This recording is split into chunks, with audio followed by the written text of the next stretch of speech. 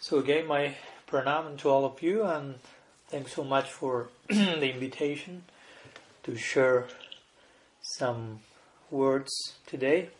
In this case, about the topic of Sadhu-sanga, in connection to our previous meeting, which was almost 2 months ago or something like that, month and a half ago, where we started speaking about Shraddha in connection to these 9 stages of bhakti that are presented by Srila Rupa Goswami in his Bhakti Rasamrita Sindhu, and after are being also dealt with in further detail by Sri Vishwanath Chakravarti Thakur in his Madhurya Kadambini. So shall I translate? Or? Oh yes, I forgot. Да. Днес ще продължим да говорим за Саду-санга, като втората част от 9 процеса на Бхакти, дефинирани първоначално от Шрила Рупа Госвами и после от Чакраварти. Give me 1 second. There is some noise behind. So, since in our first meeting we spoke about Shraddha, today we will be speaking about Sadhu-sanga. На първата ни среща говорихме за Шрада, а днес ще говорим за Саду-санга. In our previous meeting we also spoke about Sadhu-sanga, but a Sadhu-sanga, let's say, that comes before Shraddha. Миналия път също говорихме за Саду-санга, но така да се каже на Саду-сангата, която идва преди Шрада. We spoke about how Shraddha or Bhakti is a result of Sadhu-sanga. Говорихме как Шрада или Бхакти е резултата от Саду-санга. And after that initial Sadhu-sanga, some Shraddha, some faith, some devotional faith comes and takes us for further Sadhu-sanga. И след Саду-санга идва вяра на отдадеността, която ни поема и ни води към още Саду-санга. Yeah, we explained in our previous talk that Bhakti is coming from Bhakti, which means Bhakti is coming from Sadhu-sanga. Миналата си среща говорихме за това как Бхакти идва от Бхакти, което означава, че идва от Саду-санга. So Bhakti is not something inherent in the soul. Bhakti is the essence of Swarup Shakti, while we as souls are Jiva Shakti or Tatastha Shakti. Бхакти не е нещо, което се намира в душата, тя е нещо, което е съвместима с душата, нали, в нашата Татастha Shakti, защото ние сме част от Татастha Shakti. So Bhakti is a gift that we cannot give to ourselves, basically. Така да се каже, Бхакти всъщност е дар, който не можем да дадем сами на себе си. But it's a gift that is coming from above, from outside of ourselves, from above ourselves.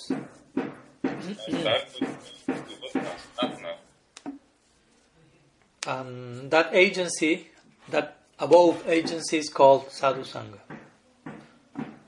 И тази така по-възвишена платформа се нарича Sadhu-sanga. So when that Sadhu-sanga touched our lives, mixed in our journey, life after life, somehow or other we received some bhakti, samskar, what we call. И по време на тази Sadhu-sanga, в която сме се умешали в различните си живот с живот, в някакъв момент сме получили, така да се нарече, бхакти самскар.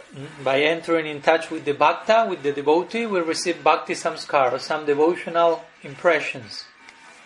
Като влизаме в контакт с бхактите, с преданодарите, ние получаваме такива бхакти самскари. So we are Tatastha Shakti, but at that moment we started to enter in touch with Bhakti Shakti or Swarup Shakti. Can you hear me? Yes, but Mahaprabhu disappears. Oops. Sorry, Maharaj, but did you hear the last part? We don't hear you if you are speaking. Okay. And I say that we are Tatastha Shakti, but at some point in our life we get in touch with Bhakti Shakti or Swarup Shakti. Ти на Wi-Fi ли си? I mean, I think it's your problem, it's your connection that has a problem, because other devotees have no problem. Yeah. Mahaprabhu, okay, everything is okay.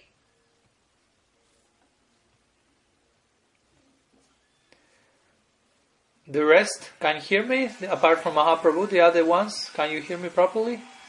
Yes. Yeah, me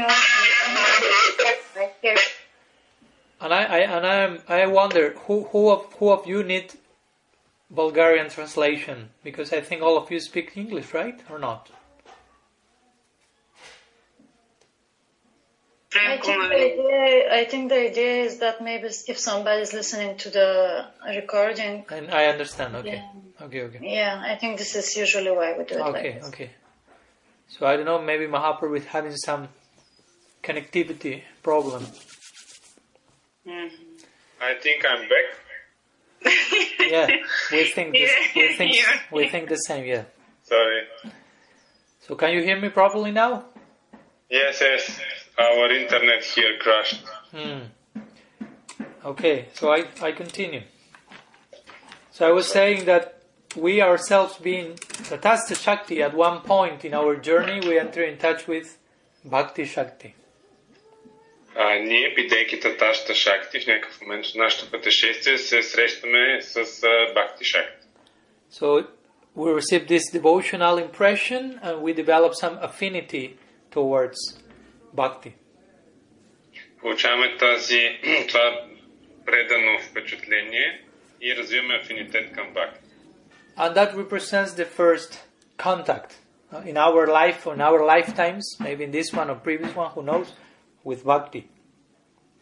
И това представлява нашия първи контакт. Може би в този или в предишните животи, кой знае, но първият контакт с Бхакти. So that gives rise eventually to Shraddha, which is faith, and we spoke about different types of faith as well.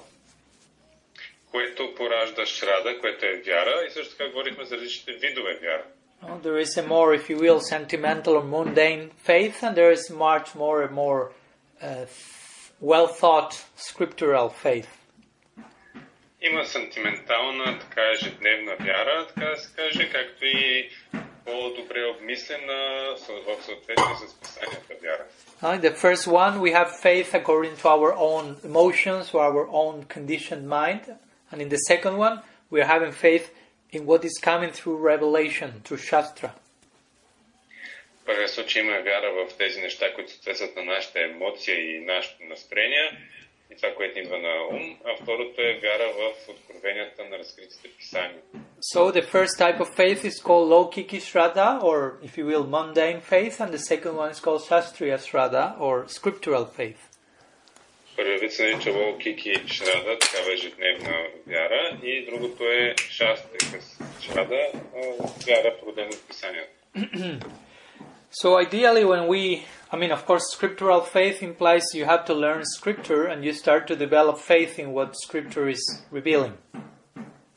Всъщност вяра свързана с писанията означава, че започвате да изучавате писанията и да развивате вяра в това, в което те говорят.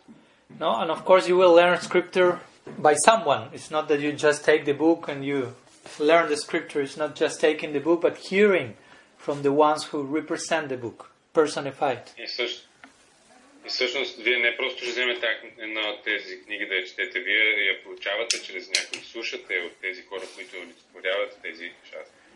So eventually we start to take guidance and become specifically inspired by certain figures in our life that become our main point of reference in our spiritual life.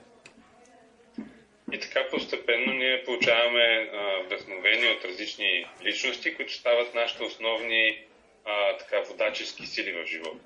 So that's the point where we arrive to what we will speak today, this second Sadhu-sanga, if you will. И това е момента, в който пристигаме до днешната тема, за тази втора Sadhu-sanga, така да се каже. According to both Rupa Goswami and Vishwanath Chakrabarti Thakur, this second Sadhu-sanga will have a lot to do with the idea of taking shelter in a guru and accepting diksha and siksha and so on. Според Рупа Госвами и Шива Чакрабарти Такур, втора Sadhu-sanga има отношение към това да се приеме подслон в гуру, дикша, шикша и така нататък. So Sadhu-sanga has a lot of implications, as you can see. It's not just one single direction, that's Sadhu-sanga and nothing else, but so many varieties of what we could think of Sadhu-sanga. Sadhu-sanga има доста широк спектър от проявления, нали, не е просто едно нещо. За когато говорим за Sadhu-sanga, за много неща можем да мислим. So basically the idea is, after having awakened some faith in the path of bhakti, next necessary step for this aspirant is to take shelter in a guru. И всъщност след като вече сме събудили, нали, вярата в бхакти, следващата необходима стъпка за този стремящ към духовно развитие човек е да приеме поклон в гуру. Now we will explain, of course, what does the mean of taking shelter, of course, no? Сега ще обясним всъщност какво означава наистина да вземем подслон. So this will be, as I said, the second Sadhu-sanga. No? First was the one that awakened faith and bhakti, samskaras, and this is the second one when we consciously try to increase those samskaras. В първия случай е тази Sadhu-sanga, която, нали, събужда нашето бхакти, а в втория случай е когато ние съзнателно се опитваме да подхваждаме тези самскари, впечатления духовно. Now we develop certain faith in bhakti as the topmost process for us, and we try to properly, exclusively focus in that direction. So naturally we need some powerful connection to progress in that path. Когато се развие нашата вяра в бхакти и в този смисъл ние решим, че искаме, нали, да й дадем ексклюзивност, т.е. да се посветим на нея, то тогава ни трябва вече и специфично водачество по този път. So here we come to the point of the importance and the role of Sri Guru. Тук вече идваме при важността и ролята на Шри Гуру. And of course there may be different opinions about the idea of Guru. Some people may say, you don't need a guru, you can be your own guru, things like this. Разбира се, може да има различни мнения по въпроса за гуруто. Някои хора да кажат, нямаш нужда от гуру, може да си сам на себе си гуру и такива неща. I remember when I was a teenager, I was reading Krishnamurti, and once he said, you shouldn't let anyone tell you what to do. Помня като тинейджър, четях Джидо Кришнамурти и там той пишеше, не трябва да казваш на никой, да даваш на никой да ти казва какво да правиш. In other words, he was saying, you don't need a guru. That was the context. Нямаш нужда от гуру. So he was saying you shouldn't allow anyone to tell you what to do, but he was actually doing that. He was telling someone what to do. Той казва, че всъщност нямаш нужда от някой да ти казва какво да правиш, но той това правеше, казва ти какво да правиш в тази книга. So my point is, as no matter how much you try to escape from that idea, you always will end up in the necessity of having a guidance in whatever you do in life, what to speak, the highest goal. Та идеята ми е, че каквото и да правиш, не можеш да избягаш от тази идея. Винаги ще стигнеш до там да имаш нужда от някакъв тип насока към тази най-висша цел. Now again, due to different reasons, some people may say, you don't need a guru, or I had a bad experience with one guru, with two gurus, whatever. Different cases may be there. Разбира се, има такива моменти, някой може да кажем, нямаш нужда от гуру, аз имах лош опит с един гуру или с двама гуровци и различни случаи. But still, even if you have even to go to the extreme, some traumatic experience in connection to a guru figure, still the principle is there. You need a guru. Но ако стигнем до крайно да си кажем, че преди да имаш някакво драматично преживяване с такава гуру личност, то все пак принципа си е там. Нали? It's like you had a bad experience with your father in your childhood. It doesn't mean fathers are not required anymore. I mean, you need to find a proper fatherly figure in your life. Ако имаш кофти опит с баща си в семейство, това не означава, че бащите вече не са нужни. Просто трябва да намериш правилна бащина фигура в живота си. So my point is this, no matter what has happened in our life, still the principle is there. We need a guru. И всъщност това е идеята. Независимо какво се е случило с нас в живота ни, принципът е там. Имаме нужда от гуру. But we should also understand why we need a guru. Но също трябва да разберем защо ни трябва гуру. Because we can also make of this a sectarian imposition or whatever, no? Fundamentalist idea, you need a guru. Защото можем да направим някаква така сектантска, фундаменталистка крайна позиция, ти трябва ти гуру и така нататък. So that's what our Upanishads say, no? Tad vijnanartam sagurumi vavigachet. If you are after the highest wealth in life, you must have a guru. И в това писание се казва, ако търсиш и преследваш тази най-висша цел в живота, трябва да имаш гуру. The verb there is in the imperative case. You must. Evavigachet. You must have it. В това изречение всъщност глагола е в императивно заповедна форма. Трябва да го имаш. But again, this is not some sort of imposition, but like when you really need something, you really need to do something. In order to do something, someone will tell you, you have to do this. Тук не става дума за някакво нещо на някой да му се налага, но истината е така, че наистина трябва да направиш нещо, то някой ще ти каже, за да направиш това ти трябва еди какво си. So if you want to attain love of Krishna, you need the contact, the connection with someone who is in that vibration, if you will, that frequency. И ако твоята цел, ако ти желаеш любов към Кришна, то теб ти трябва да имаш контакт с някой, който е така да се каже в тази чистота, в тази вибрация. You need to learn about the praxis, how to proceed in order to reach that goal from someone who may instruct you properly. Трябва да разбереш знанието, да получиш инструкциите от някой, който ти помага как да го разбереш правилно. And not only not only that person may instruct you properly, but also may have the perfect example for you to have as the constant reference point in your own practice.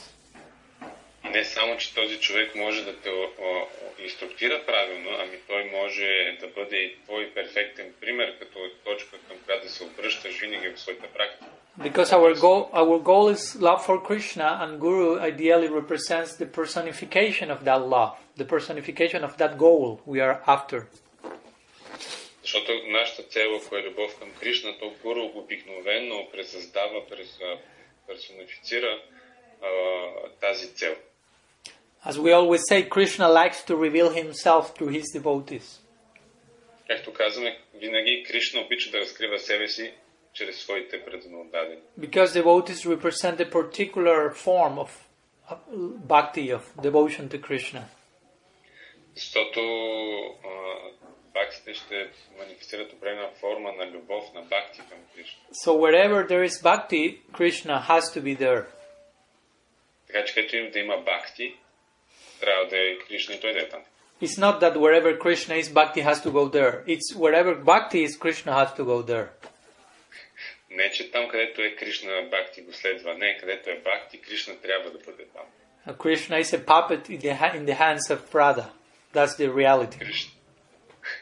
Реалността е, че Кришна е една марионетка в ръцете на Рада. He says in Chaitanya Charitamrita, "Ami Shishya Guru Nath Radhikar Premal Nath." I am a student in the dancing of school of Radha, and she's my guru, and her prem makes me dance so many wonderful dancings. В Чайтanya Чаритамрита се казва, че аз съм ученик в школата по танци на Рада и нейната и тя ме кара нейната према, тя ме кара да танцувам толкова много красиви танци. So sometimes it is said that the service to the guru is one aspect of the service to Krishna. Понякога се казва, че служенето на гуру е един аспект от служенето на Кришна. But Srila Jiva Goswami says a higher conception is to think of service to Krishna as an aspect of service to Guru. Джива Госвами казва, че най-високият аспект е да мислиш като служенето към Кришна, че е аспект на служенето към Гуру. So that gives much more pleasure to Krishna. И това дава много повече удоволствие на Кришна. So again, some words about why it's so important to have a guru. И няколко думи, защо е толкова важно всъщност да имаш гуру. And this had been stated all along all Vedic scriptures. И това се заявява през целите ведически писания. Again, if you want to learn anything in this world, generally you need someone to teach you about that. Ако нещо имаш нужда да научиш в този свят, като цяло имаш нужда от учител да те научи на това нещо. So what to speak if you want to learn how to love, if you want to develop something that is not inherently inside you? А какво говорим за това? Ако искаш някой да те научи, ако искаш да се научиш как да обичаш нещо, което в принцип не е в теб. So in that case we really need the connection of someone who is on that side and who represents our own potential fully developed. В този смисъл ти трябва връзка с някой, който е от тази страна вече пристигнал и показва, нали, твоят потенциал напълно реализиран. So let's go for a minute to the qualities, ideal qualities that we should find in a guru, some symptoms of his behavior, her behavior. Нека за момент да отидем и да разгледаме симптомите и качествата, които трябва да търсим в един гуру за неговото поведение или нейното поведение. So there is one famous verse in the Srimad Bhagavatam that is generally quoted in this regard. Има един известен стих в Шримад Бхагаватам, който се цитира обикновено по тази тема. It says, Tasmat Guru Prapadita Jignasu Sreya Uttamam Sadde Parecha Nishnatam Brahmani Upasamashrayam. So here the symptoms of bona fide guru are being enlisted. Тук биват изброени симптомите на един квалифициран гуру. And also the symptoms of the disciple are mentioned there. Но също и качеството, нали, симптомите на един ученик, на ученика също се споменава. Because it's not only about finding the right guru, but being the proper disciple as well. Защото не е само да намериш правилния гуру, ами да бъдеш подходящ ученик също така. Of course, we need a proper guru to become a proper disciple also. За разбира се, също така ни трябва правилния гуру, за да бъдем подходящи последователи. But it can happen that you may have the topmost guru in the universe and you may be not a very nice student. Но може да се случи така, че да имаш най-върховния гуру в Вселената и да не бъдеш много добър ученик. No, so sometimes it is said many people are looking for a guru. Where is my guru? Where is my guru? Също така се казва, че много често хората търсят за гуру. Къде е моя гуру? Къде е моя гуру? But the guru is asking, where is a disciple? Where is a disciple? He's looking for real disciples. Но гурото пита, къде е ученика? Къде е ученика? Той търси истински ученик. Again, it's not that he's looking for followers and fame and like this, but he's looking for a real disciple, someone who really is serious about what he has to give. Не, че той гуру търси последователи или някаква слава, той наистина търси истински сериозни последователи на това, което той иска да даде. So this happened when Sukadev was born, and immediately he went out of the womb 16 years and ran into the forests immediately. Това се случва, когато Шукадева Госвами бива роден, той директно излиза от утробата на 16 години и офейква веднага. And his father, Srila Vyasadeva, started running after him, calling him, son, come back home. А баща му Вясадева започва да тича след него да го вика, сине, върни се обратно в дома. So we may think, Vyasadeva was a Grihamedi. No, he was attached to his son and whatever, no? Things like this. Може да си мислим, че Вясадев е Грихамеди, такъв някакъв привързан към сина си. But how can we think of Vyasadeva like that? He's Vyasadeva. Как може да има така да мислим за Вясадев? Той е Вясадев. So actually, which was the reason why Vyasadeva was running after Sukadeva and telling him, please come back, return? И всъщност, коя е била причината, за която Вясадева е тичал след Шукадева Госвами и казва, моля те, върни се. Actually, Vyasadeva knew Sukadeva is a fit candidate for becoming a proper student for learning the Bhagavad from me. So I want him to come back so I can imbibe in him all this wealth of the Bhagavad into his heart. И защото той знае, че Шукадева е един много подходящ ученик, на който да се предаде Бхагават, там иска той да го веде при себе си, за да може в сърцето му да го вложи това познание. So again, guru should be there, but disciple should be there of all as well. One makes the other. There is no guru without disciple, there is no disciple without guru. Гуру трябва да бъде там, отново да кажем, но и ученика. Те са взаимно зависими. Не може да има ученик без гуру и не може да има гуру без ученик. Единия прави другия. There is no mother without the son, there is no son without the mother. The same idea. Няма майка без син и няма син без майка, същата идея. So, this verse starts saying, Tasmat Gurum Prapadita. Tasmat means, therefore. В този стих се казва Тасмат. Тасмат означава следователно. So therefore in this case it has to do with the previous verses before this one. Което всъщност ни свързва с предишните стихове преди този стих. Това следователно. Where it is described how the student has confirmed the emptiness, if you will, of material attainment, and he's so serious, she is so serious in her spiritual pursuit. Където всъщност ученика е потвърдил празнотата на материалните придобивки, преследването на материалните, затова е вече толкова силно фиксиран в своето преследване на духовно. So the idea is someone who has concluded in that way, who has understood the emptiness of material life and is really seriously hankering for spiritual life, therefore that person can look for a guru. И всъщност идеята е, че този, който е наистина осъзнал безмислието на празнотата на материалните търсения и е абсолютно фиксиран и отдаден на духовното, то следователно той вече е годен да търси гуру. Because if that adhikar is not there, we as disciples still may go to the guru just asking him to fulfill our material, psychic, emotional needs and not really looking for the real thing. Защото ако този адикар, квалификация не е на лице, то тогава ние ще отидем при гурото и ще искаме той да удовлетворява нашите желания, материални желания и психоемоционални нужди, без въобще да търсим от него истинското нещо. So we may have, of course, material, financial, emotional necessities to fulfill, no problem, but we should understand, related to a devotional guru, I go in that direction for learning a particular subject in a particular way. Ние може да имаме определени материални желания, психосоциално-емоционални нужди, това не е проблем, но трябва да знаем, че по отношение на Вайшнава гурото, аз трябва да отида там, за да науча едни конкретни неща, не нещо друго. So therefore the Bhagavad describes in which way we should learn, which thing should we look for in a guru, and he should be capable to give us what? That will be described in this verse. И всъщност Бхагават там ни казва какво трябва да търсим в един гуру и той какво трябва да е способен да ни даде. Това се описва в този стих. But again, first two lines describe the disciple, second two lines describe the guru. И пак да кажем, първите два стиха от тази строфа описват ученика, вторите два стиха описват гуруто. So the verse says, Tasmat Gurum Prapadita Jignashu Shreya Uttaman. Jignashu Shreya Uttaman means someone who is inquiring into the highest goal, the highest welfare of life. Това означава някой, който пита, търси относно най-висшата цел в живота.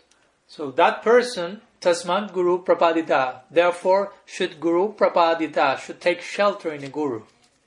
Следователно такъв човек трябва да приеме подслон от гуру. So, and which are the attributes of such guru that can give such shelter to such person?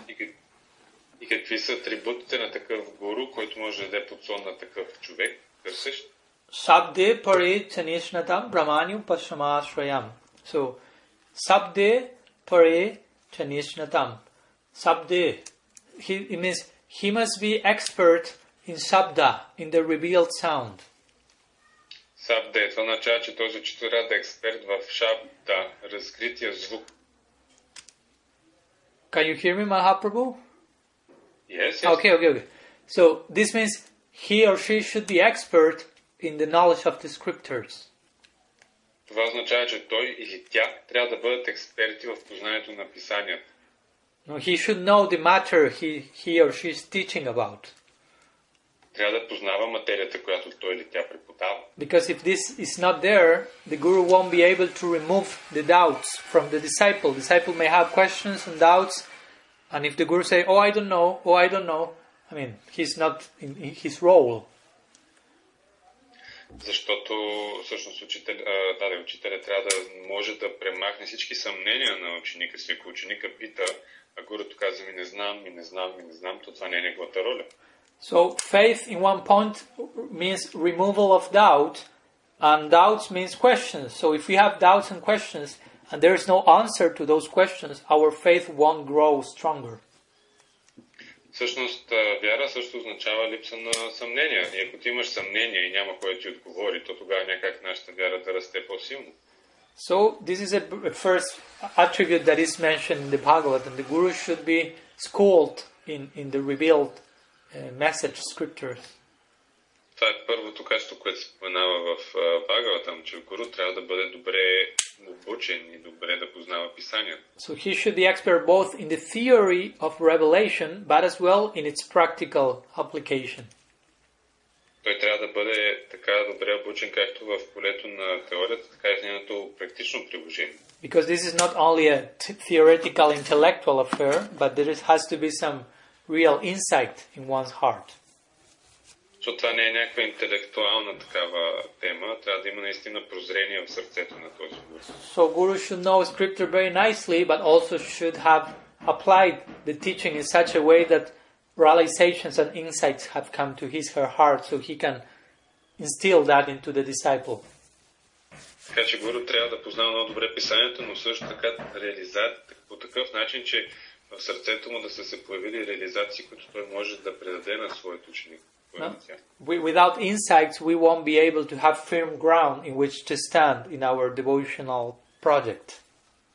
Без реализации и прозрение нямаме такава стабилна платформа, на която да застанем в нашите духовни. So, Guru should have theoretical knowledge and practical insight coming from application of that knowledge in his her daily life. Така че Гуру трябва да има практично знание, теоретично, както и практично и практичността, която идва от това знание в ежедневния му живот. And the last line of the verse is Sabde Parichanishnatam Brahmani Upashama Ashrayam. So he also should be Upashama Ashrayam. So what's the meaning of Upashama Ashrayam? Последният стих, всъщност последната строфа. Какво е това Upashana Ashrayam. Upashama Ashrayam. So, Upashama Ashrayam. Ashrayam means shelter. Ashrayam означава подслон. Sama means like equanimity, equality, tranquility. Само означава quality or tranquility. What does it mean? Yeah, like equanimity, equality, or tranquility. Равенство, спокойствие. Да. Yeah. And upa means like getting close and fully embracing that quality. Упа означава да се напълно да го приемаш това. So in other words, the Guru should be fully in peace, fully in balance.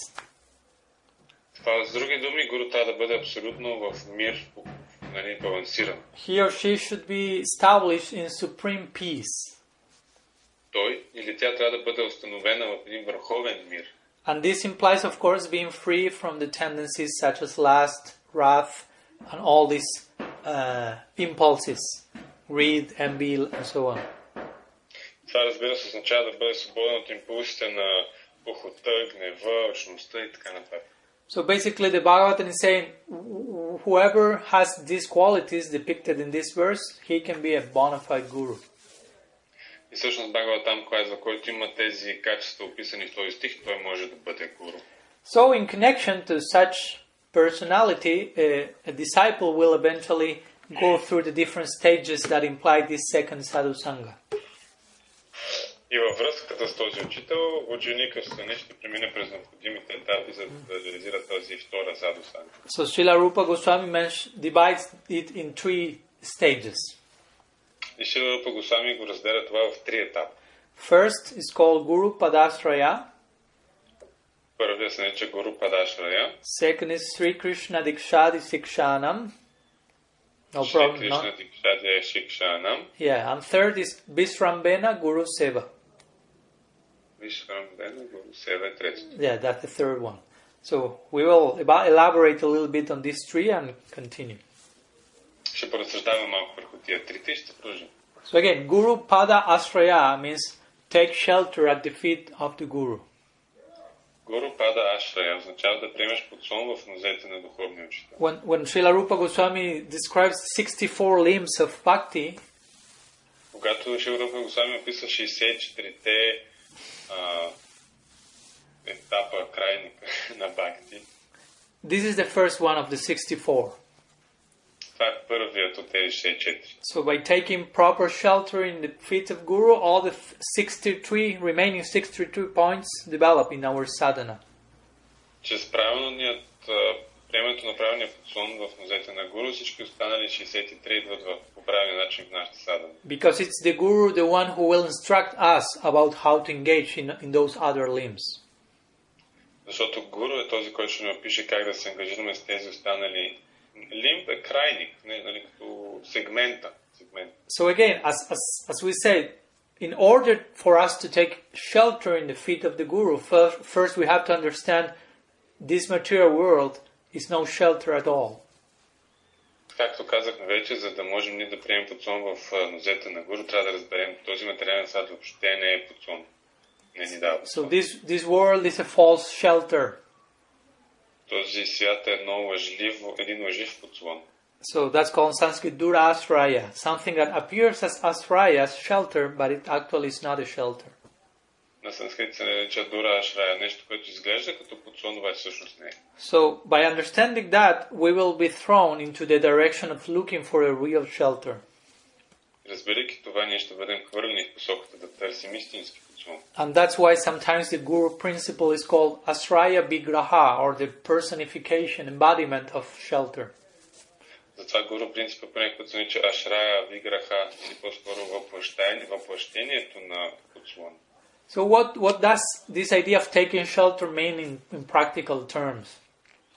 Какво означава в практичен смисъл това да се приеме подслон? Well, to put it simply, we could say that after some time that the disciple has been listening to a particular guru or devotee, да кажем простичко, след като известно време ученика е слушал от някой гуру или бхакта, no? So the devotee develops some faith in that person, some affection for that person. Този предаден ученик, който започва да развива някаква вяра и така привързаност към този човек. No? So that person will get close to the guru and ask for initiation sincerely from his heart.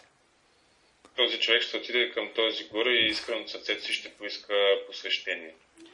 And at least traditionally speaking, in the old Vedic times, there was some testing period before this and till initiation. И поне така традиционно, в ведическо време е имало период на тест, нали, от този момент до инициацията. No, there is no fixed time, but sometimes it was like, for example, 1 year, where both the gurus got to know the disciple, and the disciple got to know the guru more in detail. Това не е фиксирано, но обикновено става дума за една година, в която ученика, нали, започва да опознава учителя и учителя да опознава ученика в детайл. To really put both sides to test to see that the sincerity, the purity, not with doubt of the other person, but just as in any relationship, you have to get to know the person. И нали, да видим всъщност чистотата, нали, искреността на другия, но не с такъв менталитет на съмнение, както във всяка връзка искаш да опознаеш другия. It's like, different case, but for example, before getting married with someone in this world, it's not that you get married after 3 days of meeting someone. No? It takes some time for getting to know the person. Друг, нали, различен пример, например, ако трябва да се женим за някой в материалния свят, ние не се женим за него след 3 дена, нали, обикновено си даваме време да го опознаем. So maybe after some years of getting to know each other, maybe even living together, both parties decide, okay, yes, we want to go on and to make this connection much more official and formal, and we will get married. И може би след няколко години, когато хората се опознават, дори живеят заедно, казват, окей, искаме вече, нали, да преминем следващия етап, да направим нещо официално и да се оженим. And of course, it doesn't mean that once you get married, there are no tests anymore. Разбира се, това не означава, след като се ожените, няма повече тестове и предизвикателства. But you reach a certain particular stage in the relationship. Но се постига един определен етап в взаимоотношенията, във връзка. So this take your shelter with the guru represents this particular stage till you reach that point where both parties agree, okay, let's go to this next stage.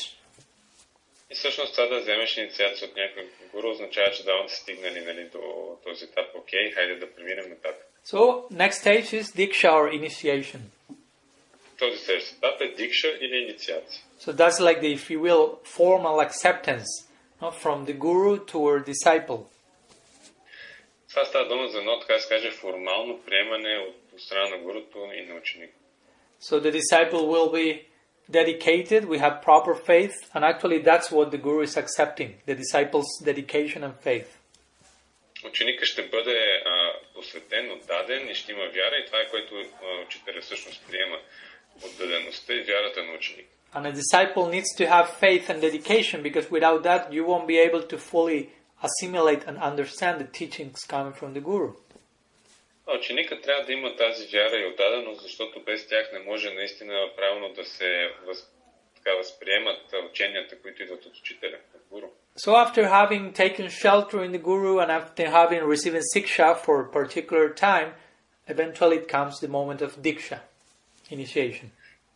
И след като получиш шикша, и за известно време идва момента на дикша, инициацията. And after that diksha, of course, there will be another section of siksha that will come for nurturing the diksha that was given at this point.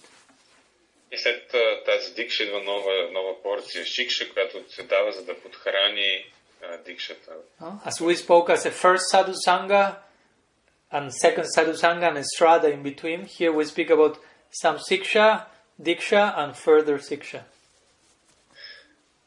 Както в началото говорихме Sadhu-sanga и по средата Шрада, между двете, нали?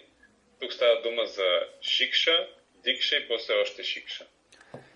So after this comes the third stage that is mentioned by Rupa Goswami that we mentioned also called Vishrambena Guru Seva. Тук идва следващия етап, третия етап, който се нарича Вишвамбена Гуру Сева. Which means to serve the Guru with a deep feeling of confidence. Което означава да служим на гурото с дълбоко чувство на увереност. Here the special word is Vishramba, which can be translated as affectionate confidence. Тук думата е Вишрамба, което може да бъде преведено като любяща увереност. So that should be the ideal exchange between the student and teacher. There is some reverence for the teacher, but there is also some affection. Това е идеалният вариант на обмен между ученика и учителя. Има така, нали, уважение към учителя, но има и любов. And again, all this should be on the basis of a deep trust, a deep faith that will come from the example that Guru is giving to the disciple. И разбира се, това отново е на основата на дълбокото вере и вяра от примера, който Гуру дава на ученик. So, as much as the disciple embraces the Guru's inner mood, if you will, both of them will become one in that sense. They are embracing a similar mood internally. И всъщност с времето, така се каже, ученика приема, прегръщата вътрешно настроение на учителя си, в времето то става общо за тях. So again, on one side there is veneration, because the disciple realizes, oh, the nature of the gift coming from Guru is so big. So some veneration is their respect. От една страна има преклонение, уважение, защото се казва, това, което от Гуру е толкова голямо. But if the disciple takes proper advantage of that gift, eventually that veneration will transform into affection. И ако ученика се възползва по правилен начин от този дар, това преклонение и уважение ще приеме формата на любов, на обич, на привързаност. And even though the disciple will feel I am an eternal servant of my Guru, there will also some feeling of being equal in the sense of embracing a same mood, a same nature. И въпреки, че ученика ще се чувства, ще казва, аз съм вечен слуга на моя гуру, то ще има някакво чувство за еднакво, защото се прегръща същата природа, същото настроение всъщност става. So all these things are implied in the word Vishramba that Rupa Goswami gives us how to properly serve the spiritual preceptor.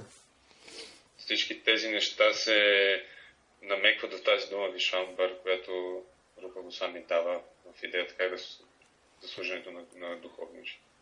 And also, of course, today we are speaking about Sadhu-sanga, and we know it's not only limited to one single figure, the one that gave us Diksha, but it extends to our whole galaxy of sadhus. И когато говорим за Sadhu-sanga, не знам, че това не се ограничава само на тази конкретна личност, която ни дава Дикша, ами става дума за цялата галактика от саду.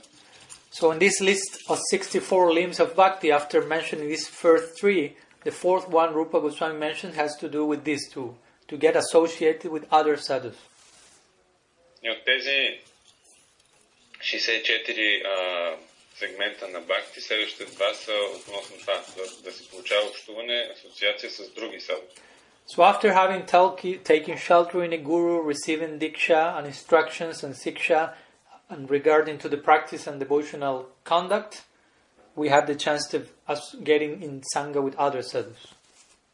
И след като сме получили дикша и шикша от нашия духовен учител, който сме подходили, нали, правилния начин, и следвайки етикета на бхакти, ние имаме възможността да имаме саду-санга с други саду. So Srila Rupa Goswami mentions three very important features of how our sadhu-sanga should be.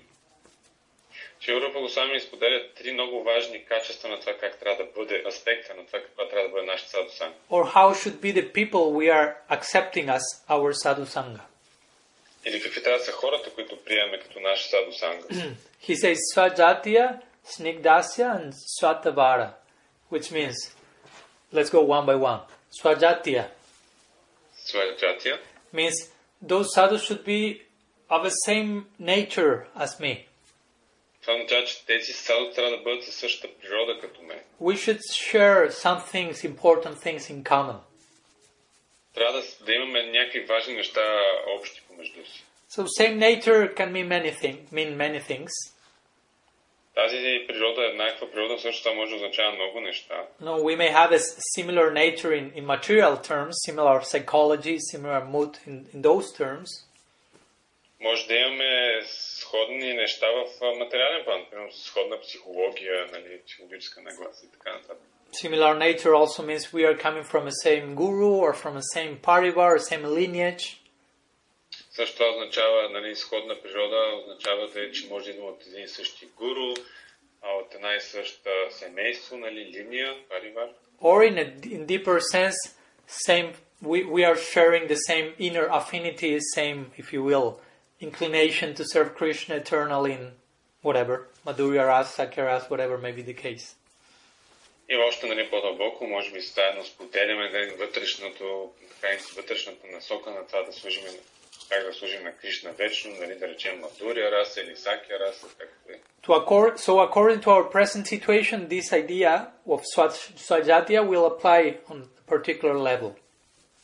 Спрямо нашата конкретна ситуация, този принцип на Сваджатия ще се отнася към различни нива. But the point is there. We need to associate with sadhus of a similar mood.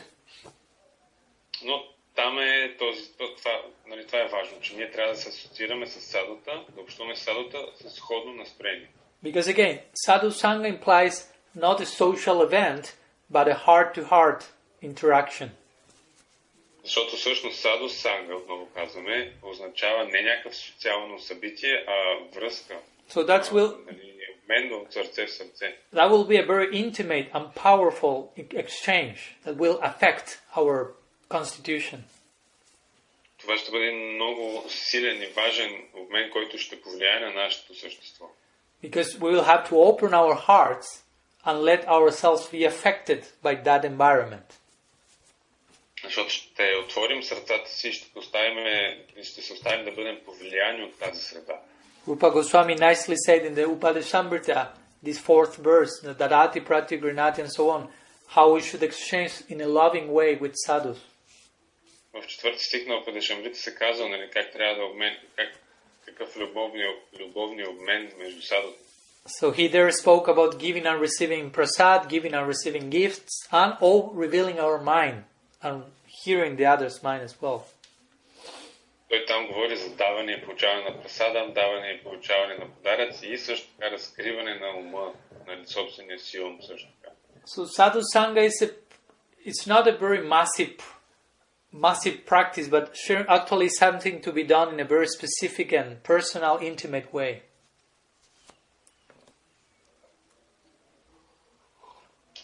Sorry, do you hear me? Now yes, but it seems it got out. Did you hear me in my last part?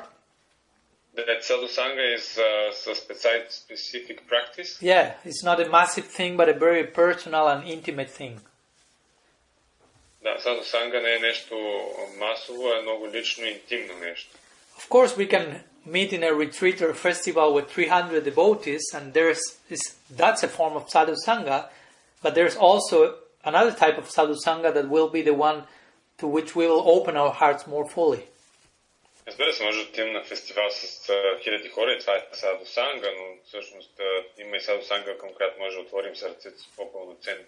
No, actually, the word sangha doesn't only mean association, but also means attachment. Всъщност думата санга не означава само общуване, а също така означава и привързване. So sadhu-sanga, in other words, means to attach to a sadhu, or to different sadhus. Това с други думи означава да се привържеш към един саду, към различни саду. So my point is, sadhu-sanga will result in a particular attachment that will give rise to a particular identity in us. Това, което означава, че Sadhu-sanga ще доведе до определен тип привързаност, което ще направи в нас определена идентичност да се развие. Because our present material sense of identity is a product of our material attachments. Защото нашият конкретен сегашен менталитет на личност е продукт на определени привързаности. That's how the Bhagavad Gita starts. Krishna is saying to Arjuna, kill all the kurus, kill all your attachments. And in one sense he was saying, kill all your material identity. Как започва Бхагавад Гита? Кришна казва на Арджуна, убий всичките кур, убий всички свои привързаности, т.е. убий всички материални идентичности. And you know how Arjuna reacted, such in the same way as we will do. Start crying and rolling on the ground and lamenting. Знаете как се е държал, как е говорил Арджуна, както всички ние бихме започнал да плаче, да се въргаля по земята и да се жалва. So in conclusion, we are our attachments. В заключение, ние сме нашите привързани. Tell me what you are attached to and I will tell you who you are. Кажи ми към какво си привързан и аз ще се кажа кой си ти. So our material identity is a byproduct of material attachment, and our spiritual identity will be a byproduct of our spiritual attachments. Тъй като нашата материална идентичност е субпродукт на следствие на нашите материални привързаности, то така нашата духовна идентичност ще бъде следствие на нашите духовни привързаности. So sadhu-sanga again means attached to a sadhu, and that attachment will foster a spiritual new identity in us. Sadhu-sanga означава привързаност към саду, което означава, че това ще изгради в нас една нова идентичност духовна. So that's a very delicate interaction, and we should choose properly which will be those people that will affect our lives very strongly. Това е много специфично взаимодействие. Ние трябва да много внимателно да подбираме кои са тези хора, които какво ще пуснат да ни действат толкова силно. And if we do that properly and we properly attach to the sadhus, that will give us so much strength in our practice. И ако правим това правилно и правилно се прибързваме към садутата, това ще даде много сила на нашата практика. So that's what Chaitanya Charitamrita says, Sadhu-sanga, Sadhu-sanga, Sarva-shastra kava labhamatra, Sadhu-sanga, Sarva-siddhi hoy. Now, even by a fraction of a moment of proper Sadhu-sanga, you can attain all perfection. В Chaitanya Charitamrita се казва, че дори за частичка от миг в правилна асоциация ние може да постигнем цялото съвършенство. So again, first quality was Swajatya, same mode. Първото качество е Swajatya, същото настроение. The second one is Snigdha, which means the sadhu should be affectionate to us. Второто е Snigdha, което означава, че тези садhu трябва да са любящи към нас. So if the sadhu is affectionate to us, that will inspire us to try to serve him, her, and develop our connection. Ако тези садhu са любящи към нас, това ще ни вдъхнови да служим на него или на нея и да развиваме тази връзка. Affectionate means they are open to give their blessings, their mercy to the ones who are getting close to them. That's affection. Любящи означава, че са отворени да дадат своята благословие и своята милост на тези, които се ги доближават. Това означава. Affectionate means merciful, in other words. С други думи, любящ означава милостив. And finally, Svatavara, which means those sadhus should be more advanced than us. И накрая означава шатавара, което означава, че те трябва да са по-напреднали от нас. They should have more insights and realization than us in connection to bhajan and inner life. Те трябва да имат повече реализации и осъзнаване от нас по отношение на баджана и духовния живот. So again, if our sadhu-sanga is of those three qualities, no, same nature, affectionate, and higher than us, that will be a very powerful impact in our life. И ако Sadhu-sanga има тези си качества, нали, от същата природа, любящи и по-висши от нас, то тогава тази Sadhu-sanga ще бъде много. No? So my point is that the disciple who has accepted the guru will open the doors to such disciple for getting association of those type of sadhus as well. И всъщност, когато приемем подслона на този гуру, то отваря вратата за нас, за да имаме асоциация с такива садута също. Тогава ще ми падна батерията. Because as you know, one may have one diksha guru, but one can have so many siksha gurus. Това означава, че имаме един дикша гуру, но може да имаме толкова много шикша гуру. Of course, having many siksha gurus is not a cheap thing. I say, okay, everyone is my siksha guru, and it's also there is some commitment in those relationships. Всъщност, да има шикша гуру, това не е нещо ефтино, нали? Не мога да кажа, всеки е моя шикша гуру. Това е все пак някакъв тип ангажимент. Nowadays, some devotee may feel, oh, Maharaj, you post so nice videos in your Facebook, you are my siksha guru. Някои хора казват, о, Марач, ти използваш много хубави видеота във Фейсбук, ти си моя шикша гуру. And maybe I do not know that person, I have never spoken to that person, there is not communication link, instruction, anything, but the person is thinking, oh, you are my siksha guru. И аз може би нямам... Sorry, had to change phones. Yeah. Аз може би дори не го познавам този преднодаден, нали? Не мога да му кажа, sorry, как може да ти шикша гуру. So that's also to have a siksha guru, many, what to speak of many, to have one. Sometimes the diksha guru is the main one, but sometimes it can be other. And it's so important to also understand that's a very serious thing. Да имаш шикша гуру е важно нещо, нали, много сериозно нещо. Може да имаш един или друг, но трябва да се разбере, че това е нещо сериозно. I mean, actually, in one sense, there is no difference between diksha and siksha guru. Can you hear me? Prabhu? So actually, the difference between diksha and siksha guru is a function. There are different functions only. Yes? Do you hear me? Yes, you can translate.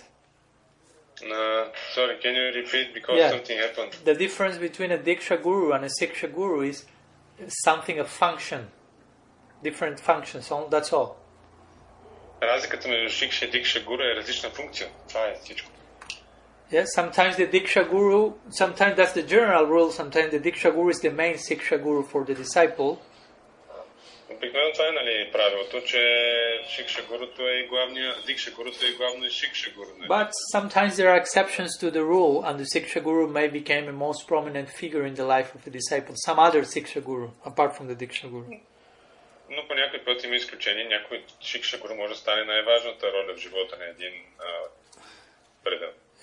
Once one devotee asked Srila Siddhar Maharaj, who is more important, the diksha guru or the siksha guru? Веднъж един бхакта питал Шрила Сидхар Махарадж, кой е по-важен, дикша гуру или шикша гуру?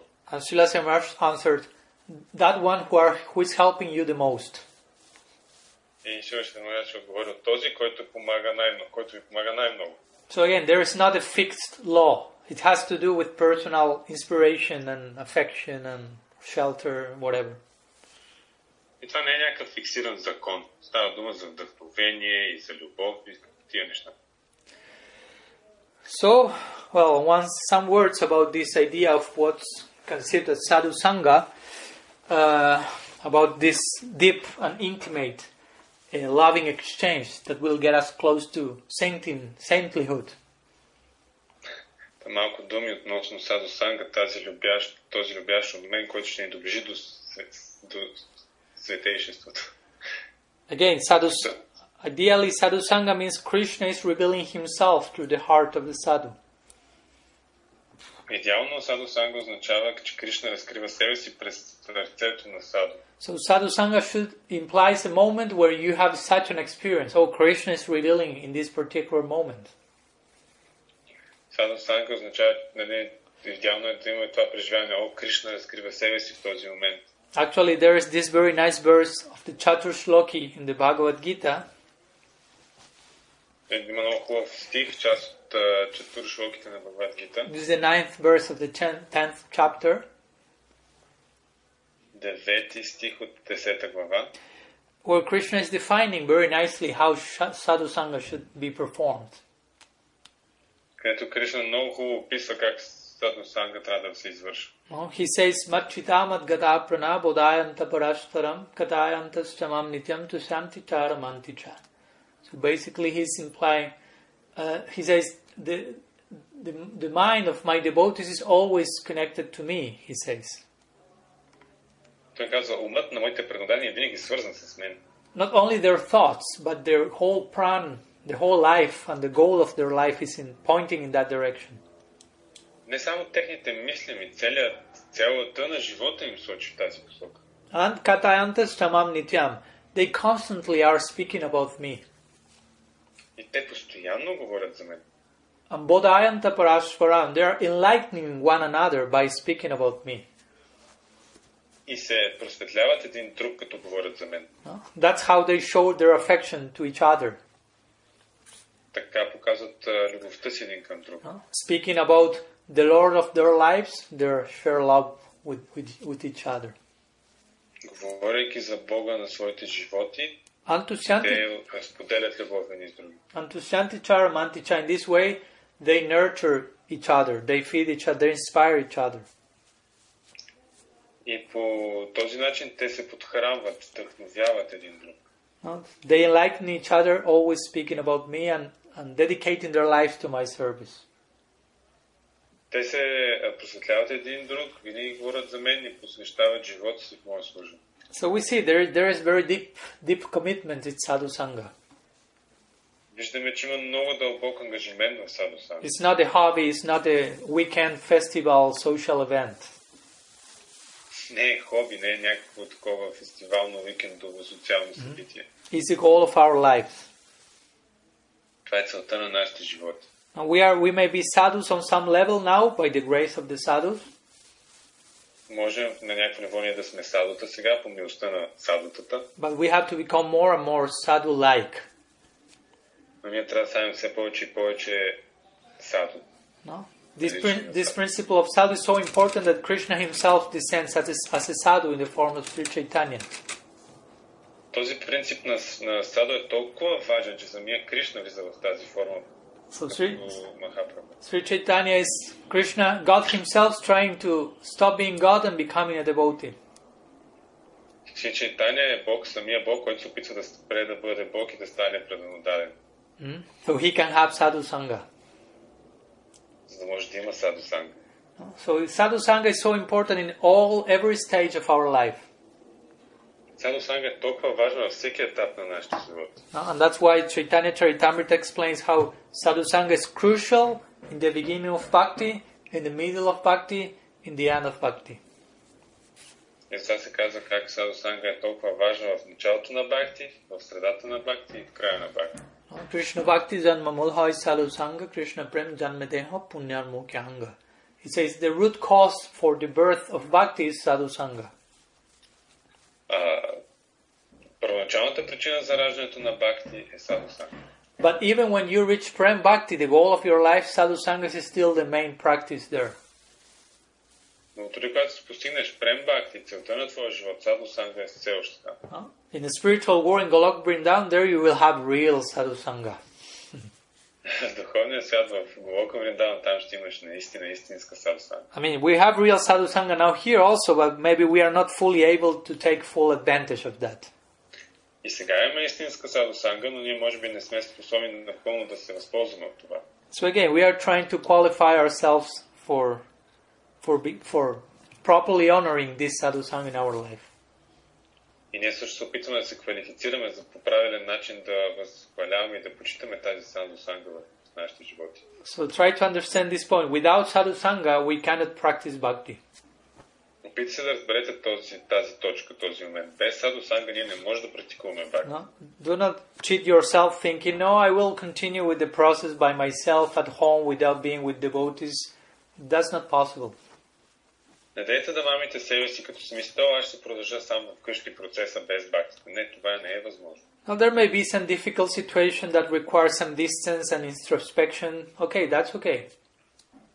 Може да има някакви трудни ситуации, които изискват определена дистанция и така интроспекция. Това е окей. But if you reach the conclusion Sadhu-sanga is no longer necessary, that's a concoction, a deviation. Но ако стигнете заключението, това е Sadhu-sanga не е необходима, то това е отклонение. Again, Krishna himself needs Sadhu-sanga. What to speak of us? Самият Кришна има нужда от Sadhu-sanga, за какво става дума за нас? So we have to be very sincere and very intelligent. So in which direction we are connecting ourselves to Sadhu-sanga? Трябва да бъдем много искрени и много интелигентни в каква посока ние свързваме себе си с Sadhu-sanga. Oh, and depending on that connection, we will receive a particular inspiration, a particular shelter, and that will take us to a particular goal in life. И спрямо тази връзка ние ще получим конкретен подсон, конкретно вдъхновение и това ще ни заведе до една конкретна цел в живота. So, these are some words regarding this second stage of bhakti called Sadhu-sanga. Това са някои думи относно този втори етап на бхакти, който се нарича Sadhu-sanga. And as you know, after having this proper Sadhu-sanga in connection with Guru and devotees, one officially starts his life of bhajan. Както знаете, когато човек има тази официална връзка и Sadhu-sanga с учителя и садхутата, човек официално започва своят живот баджан. So next stage will be bhajana kriya and anartha-nibriti, no? Devotional engagement and the cleaning of unwanted things. Следващия етап ще бъде баджана крия и анарта-нибрити. Дейности в преданост и чистене на нежелани неща. But maybe, well, of course, we may speak about that in another moment. Но може да говорим за това в друг момент, разбира се. So I will rest my case here, and if you have any questions or some comments, we will spend some more minutes if you have time for answering whatever doubts you may have. Да, ще приключа моето изложение тук и ще оставим малко време за въпроси и да отговорим на всякакъв тип съмнения и въпроси, които може да имате. Liva has a question. Yes. Махарадж говори, когато говори за гуру, той казва той или тя. Защо говори и за тя като гуру? When you speak about guru, you say he or she. Why do you say she when you speak for a guru? Why not? Защо не? There is no place in the scripture that say that guru should be only men. Никъде в писанията не се казва, че гуру трябва да бъде само мъж. So that's basically the point. I mean, if you are a guru, you are no longer man nor woman, actually. Всъщност, ако ти си гуру, вече не си нито мъж, нито жена. As I said yes before, for being a guru, you have to be above this agitation from material identification. Както казах преди, ако си гуру, трябва да бъдеш над това дразнение на материалните обособености. So, a guru is not a man, a guru is not a woman, a guru is guru.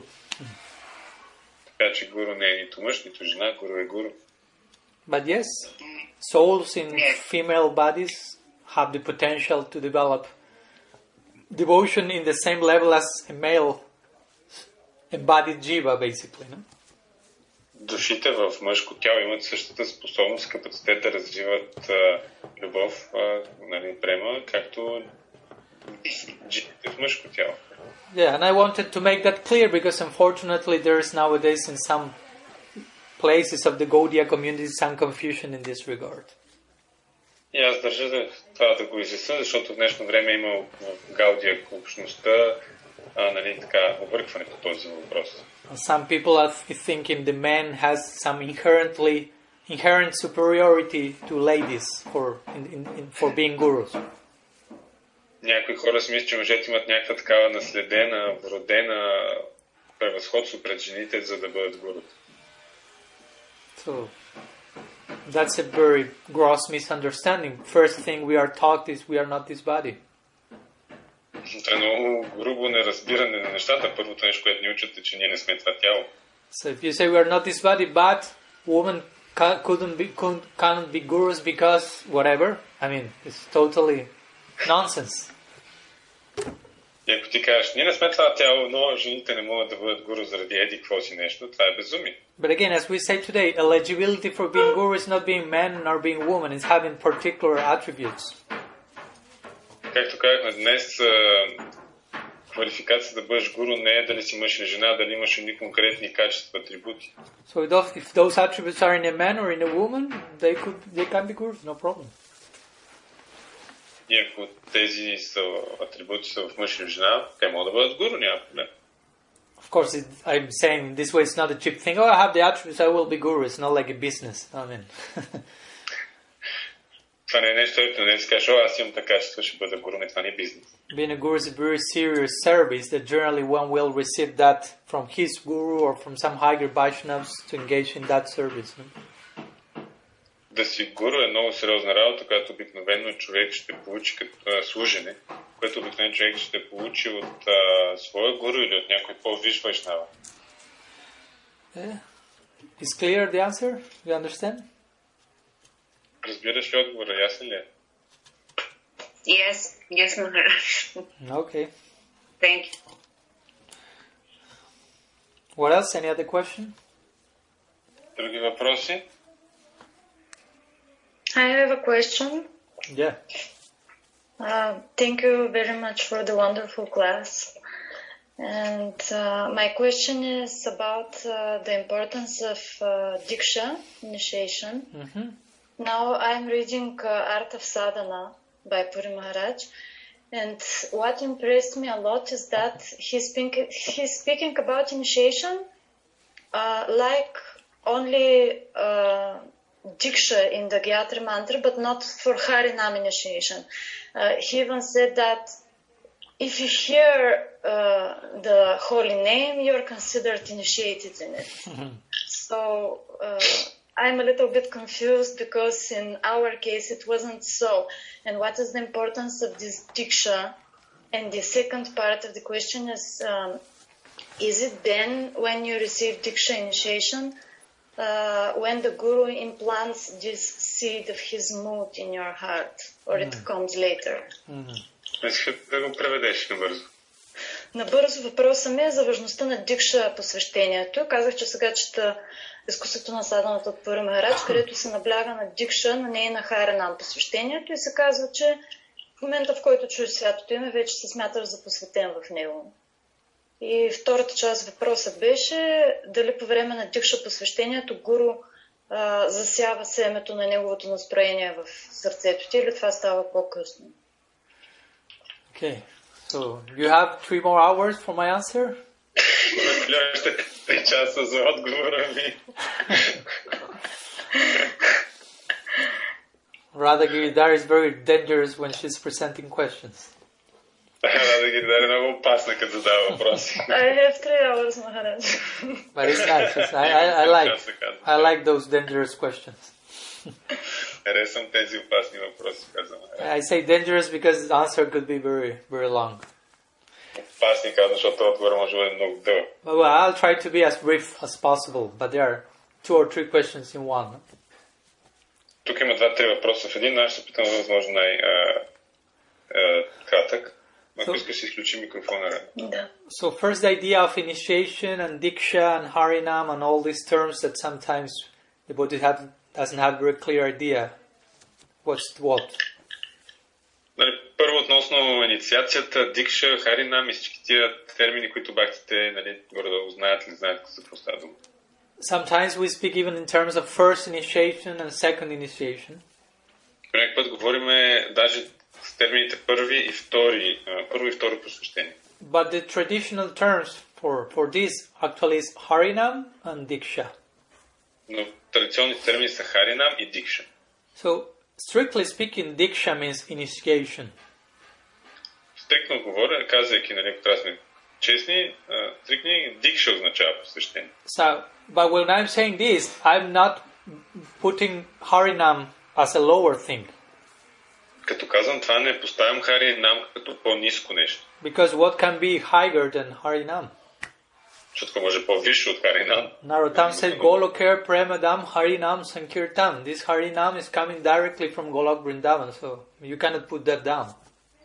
Този Харинам идва директно от Голока Вриндаван, така че не може да го пренизиш.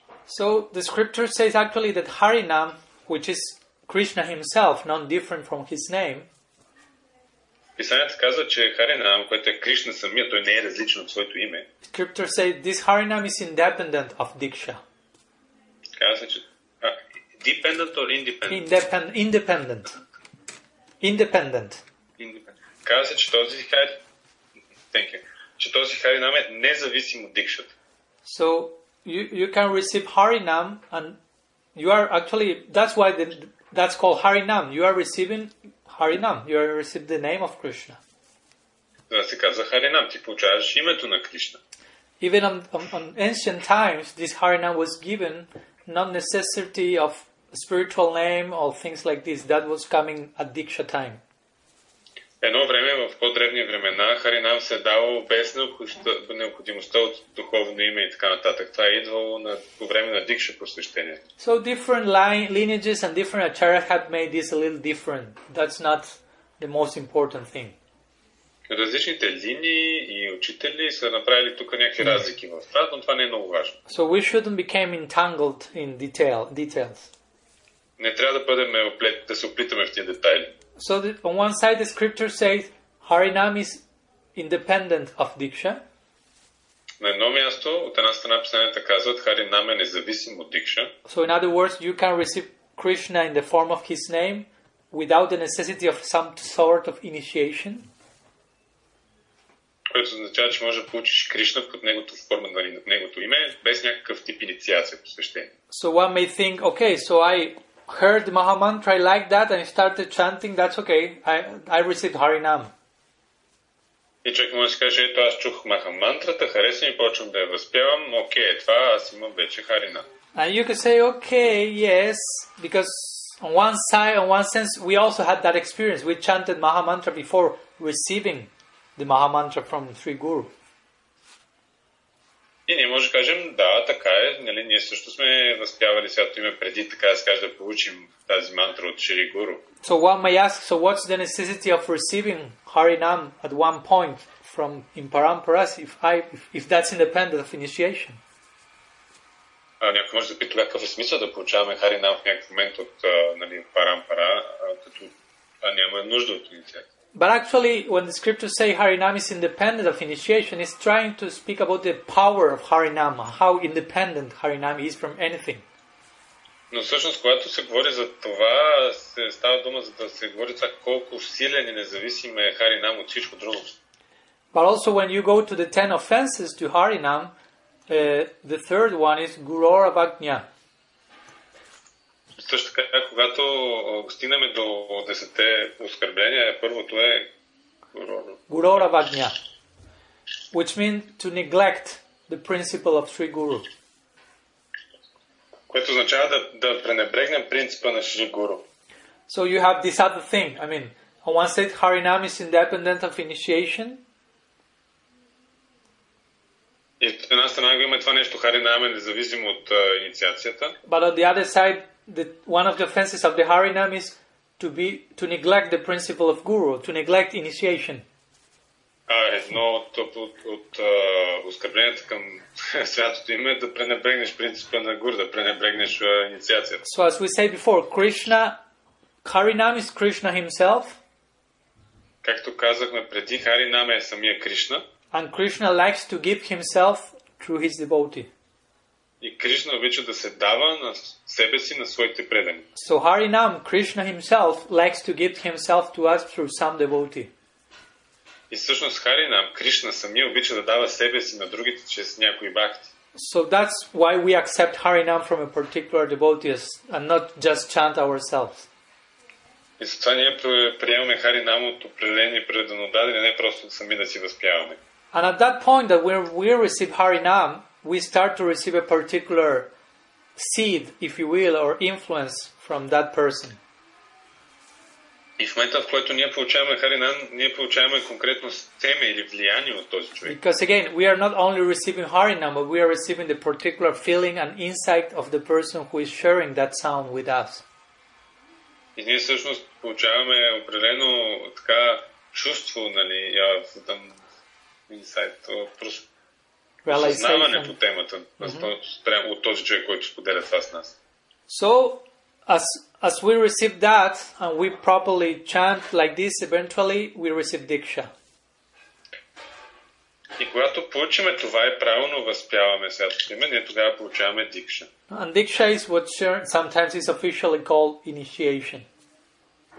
И при път Дикша официално се казва инициация. It doesn't mean that it's more important than Harinam. Не означава, че е по-важно от Харинам. Actually, the Diksha mantra, when we say Diksha, we are referring to the mantras we receive at that moment. Когато кажем Дикша, всъщност имаме предвид мантрите, които получаваме в този момент. No? That we sometimes call the Gayatri, but actually it's called Diksha mantras, because not all of them are Gayatris. Ние ги наричаме време път Гаятри, но всъщност те са Дикша мантри, защото не всички от тях са Гаятри. So all those mantras are there to assist us in our chanting of Harinam. Но всички тези мантри са там, за да ни помогнат в нашето възпяване на Харинам. For us to further develop our relationship with Guru, Gauranga, Radha Krishna, as the mantras go. За да развиваме по-нататък, по-добре своята връзка с Гуру, Горанга, Рада Кришна, там върват тези мантри. So Srila Sridhar Maharaj compared the two of these initiations to two circles. Срила Сридхар Махарадж ги сравнява тези две инициации като на два кръга. So he said, Harinam is a wide, bigger circle. Харинам е един по-голям, по-широк кръг. And Diksha is like a smaller circle inside. И Дикша е като един по-малък кръг вътре. So Harinam can reach down to the lowest side and take you to the highest realm. Харинам може да слезе до най-ниските етажи и да закара до най-висшата реалност. But Diksha will just go to a certain level. We go not so down. It requires that you are certainly qualified at some level to reach you there.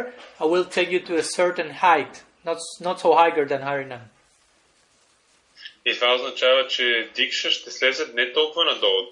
Трябва да имаш трябва да си стигна до определено ниво, за да може Дикша да стигне до теб и ще те заведе на една висина, която не е чак толкова, колкото Харинам. So these Diksha mantras are complementary in the service of our chanting of Harinam, our main sadhana. Тези Дикша мантри са така спомагателни на нашето възпяване на Харинам, на основната ни садана. And all these Diksha mantras also have Harinam inside, have the name of Krishna everywhere. И всички тези Дикша мантри имат Харинам, името на Кришна вътре в себе си навсякъде.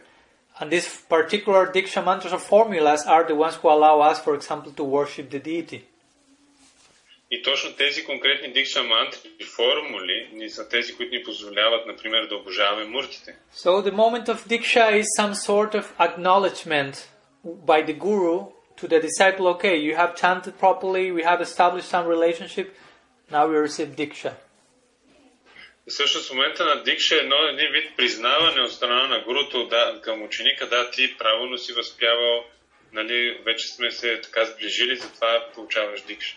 So Diksha is like a further confirmation of the relationship that is being established between Guru and disciple. Дикша е едно по-нататъчно потвърждение на връзката, която се изгражда между учител и ученик. But again, not necessarily everyone needs Diksha for attaining the goal of life. Но всъщност не всеки има нужда от Дикша, за да постигне целта на живота. Harinam is more than enough. It's Chintamani, it's a touchstone. Харинам е повече достатъчно, той е Чинтамани, философски камък. We know, for example, the famous case of Haridas Thakur. He was called Namacharya. Знаем известния случай на Харидас Такур, който бил наречен Намачаря. But he was born in a Muslim family. То роден в семейство на мюсюлмани. And in the social system of that time, he was an outcast. В социалната система на това време той бил такъв някакъв извън каста. So they were not receiving Gayatri nor this type of mantras. Те не получавали гаятри или някакъв такъв тип мантри. So he only chanted Harinam. Той възпявал само Харинам. He only chanted Harinam. В кавички само възпявал Харинам. And became Namacharya and reached the highest goal in that way. И станал намачаря и стигнал до най-висшата цел в този смисъл. So basically this will be the relationship between Harinam and Diksha. И така да се каже, това е връзката между Харинам и Дикша. The most important thing in these two moments are the sounds we are receiving. Най-важните неща в този момент са звуците, които получавам. Because sometimes the devotees became more distracted and in Diksha I will be a Brahmana, will have my thread and there will be fire sacrifice and all those are external things. Някакъв път бахтите са по-концентрирани върху външните неща. Ще стана брамин, ще получа брамински шнур, ще има ягия и тия външните неща. And in Harinam, Gurudev will give me a new name, which gay name will he give me, and that's our main concern, just if I like or not my new name or something like this. При Харинам, Гурудев ще ми даде ново име, нали, дали ще ми хареса, дали няма да ми хареса, това е основното нещо, което вълнува бахтите в този момент. Again, the importance is the sound that is coming in that moment, the insect that is coming, and that's beginning in Harinam, and of course is further confirmed in Diksha. И всъщност обаче важното в този момент е звука, който ние получаваме Харинам и след това той повторно се потвърждава в Дикша. So some words about that. I'm trying to be brief, but I hope it's clear. Опитвам се да бъда кратък. Малко думи по тази тема споделих. Thank you very much, Maharaj. Thank you. Okay. So, I think we are on time already. I don't know what time is it there now. It's 8:45. Okay.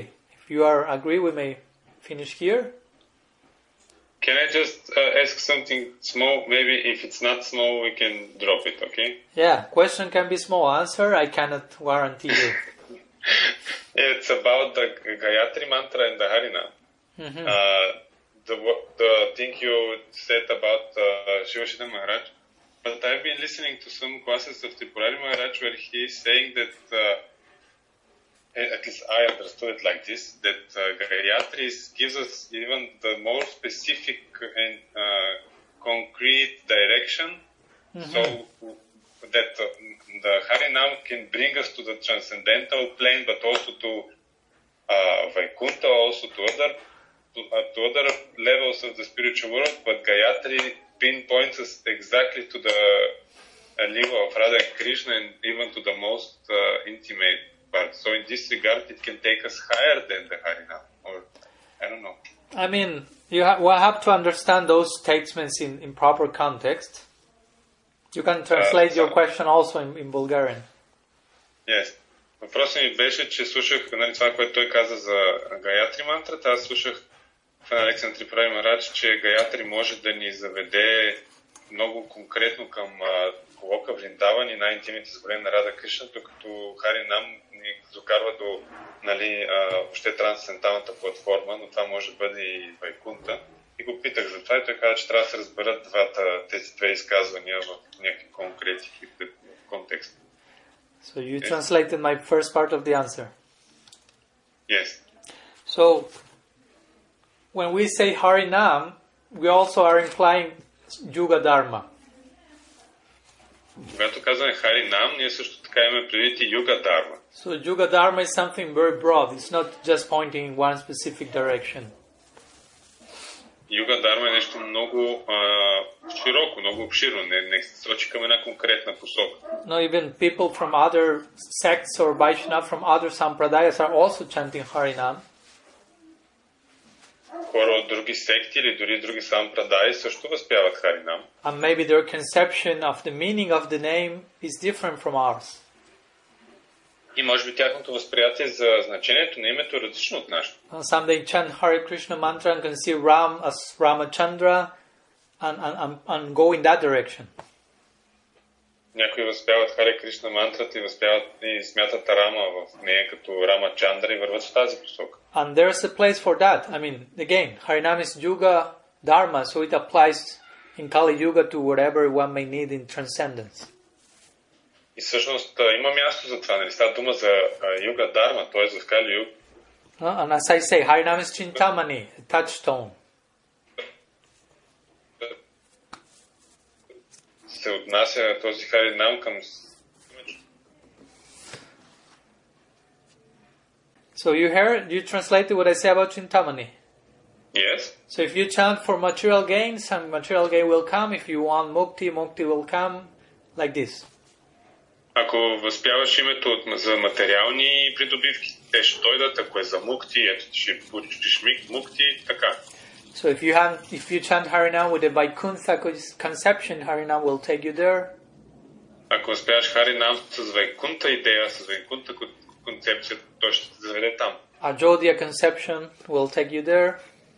А Йодия концепция идея ще те заведе там. Even if you have a Vrindavan conception and you have inclined towards Sakyaras, you can understand Ram in connection to Balaram, so it can take you there.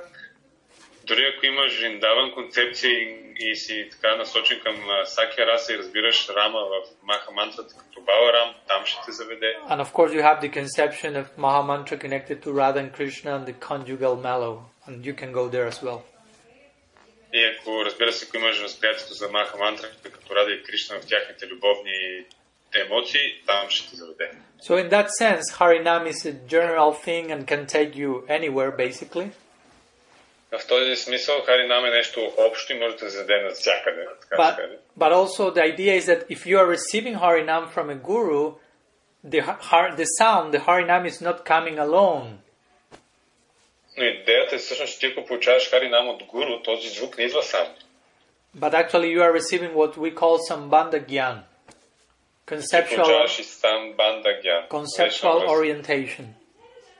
Ориентация. So again, as I said, you receive Harinam from a guru, but that guru has a feeling that is pointing in one direction. И отново казваме, нали, ти получаваш Харинам от един гуру, но той има чувство, което сочи в някаква посока. So that sound is not abstract, it's coming and trying to take you in a particular direction. И този звук не е абстрактен, той идва и се опитва да заведе в някаква конкретна посока. And from that guru, Diksha Guru, Harinam Guru, Siksha Gurus, you will receive instructions pointing in a particular direction also.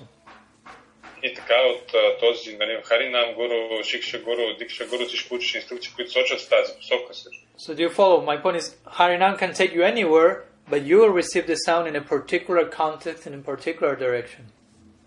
Разбирате ли, Харинам ще те заведе навсякъде, но ти получаваш звука в конкретна посока, в конкретно настроение. So in that sense, Harinam is not something generic or abstract. It can be very specific and take us to the ultimate goal. В този смисъл, Харинам не е нещо такова общо и абстрактно, нещо много, може да бъде нещо много конкретно, което те води към конкретна цел. And the point is that after that you will receive Diksha. Diksha will come when you have received eventual Sambandha Gyan. И след това ще получиш Дикша. Дикша ще е, когато си получил, нали, Самбанда Гян. So at that point when you receive the Diksha mantras, you already have a particular conception in mind and you'll receive those mantras in a particular direction also. И всъщност вече, когато получиш Дикша, ти си получил Харинам и в конкретна посока и тези мантри също ще ги получиш в конкретна посока. And of course the mantras are specific, not speaking Guru, Gauranga, like this, but again, you will receive them already having a certain orientation. И разбира се, тези мантри са доста специфични, Гуру, Горанга и така нататък, но ти ще ги получиш вече имайки конкретна ориентация. If I go to the street and whisper to someone the Gaur Gayatri, I mean, for that person it won't be something specific.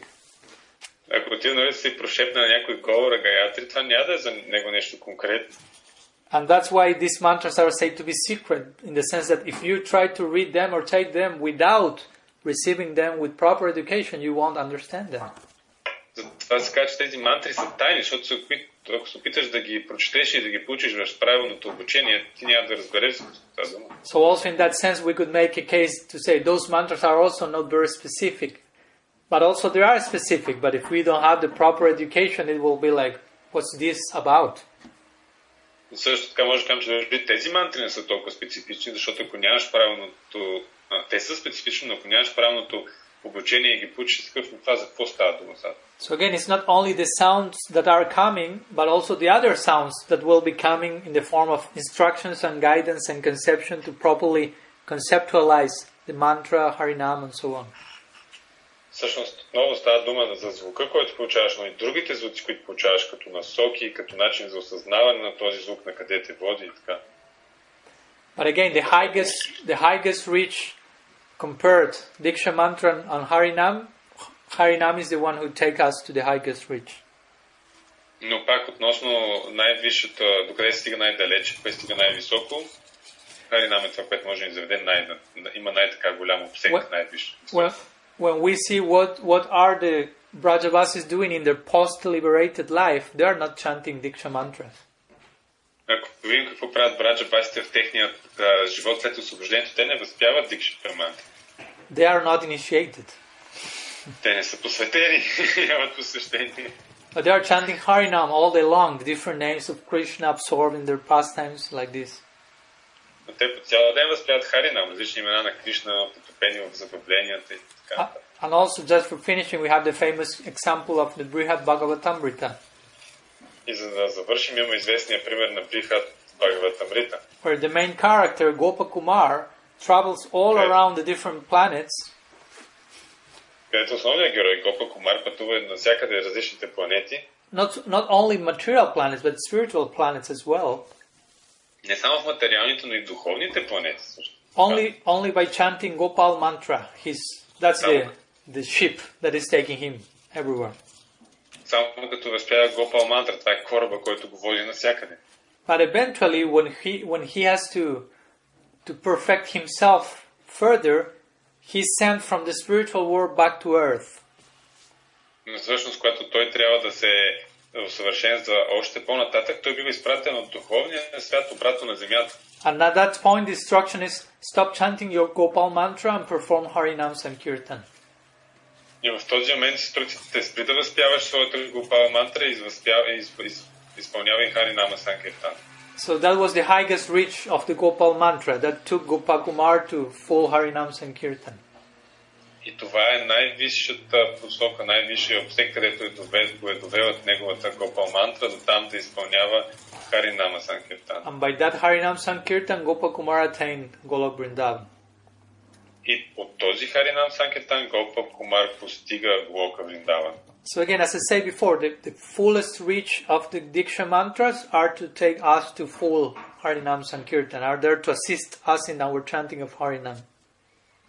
Както казах и преди, истинската целта на тези Дикша мантри да ни заведат там да постигнем Харинама Санкиртан и да ни асистират в това. Okay, some ideas. Yes. Yeah. Okay. Thank you very much. Great. So thanks so much to all of you. Very happy to see you. Thank you, Maharaj. My greetings to devotees there in the yatra, and hopefully to see you very soon via Zoom. Padmanabha Maharaj ki jai. Jai Shri Harinam Sankirtan ki jai. Sadhu-sanga ki jai. Shriman Mahaprabhu ki jai. Jai. Gaur Bhakta Vrinda ki jai. Jai. Gaur Premananda Hari Bol.